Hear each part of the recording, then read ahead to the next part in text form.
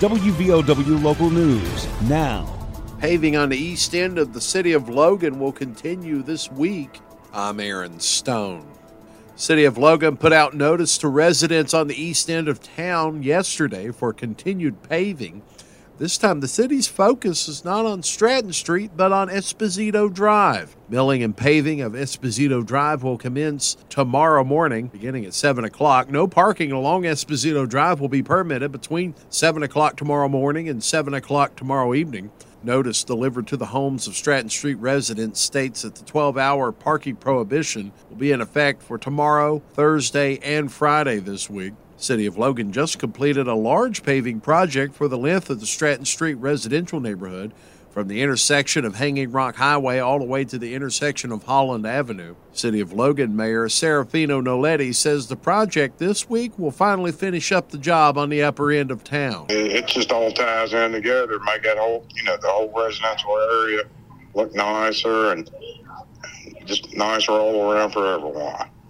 Mayor said the next project for the city will be a focus on new sidewalks for the main street area of downtown, much like the project a few years ago on Stratton Street. We had a pre-construction conference call with the DOH last week, and hopefully the Main Street sidewalk project is going to kick off either September 5th or September 12th. That's the next big thing that we've been working on for several years, too, just about as long as the East End paving project. WVOW Logan. Don't let aches and pains put you on the sidelines. Lingering pain from aging or injuries can impair your ability to move and take the fun out of everyday activities. Let Logan Regional Medical Center get you back in the game. Take a joint pain assessment at loganregionalmedicalcenter.com/orthopedics to find out how we can help alleviate pain, increase mobility and range of motion, and get you back to living your life to its fullest. Logan Regional Medical Center. Be well, live well. That's why we're here.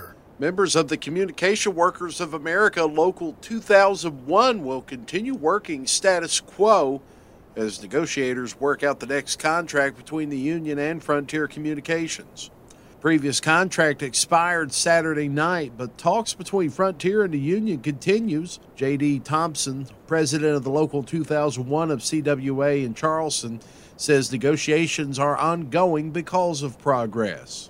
So it's basically business as usual, but it gives the union the flexibility at any time if they feel like the company's dragging their feet or there's an impasse that we could call a strike.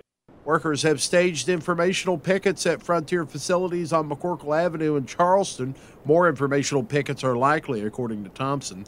Key sticking points: wages, job security, health care coverage. Thompson says a work stoppage isn't off the table, but not likely at the moment.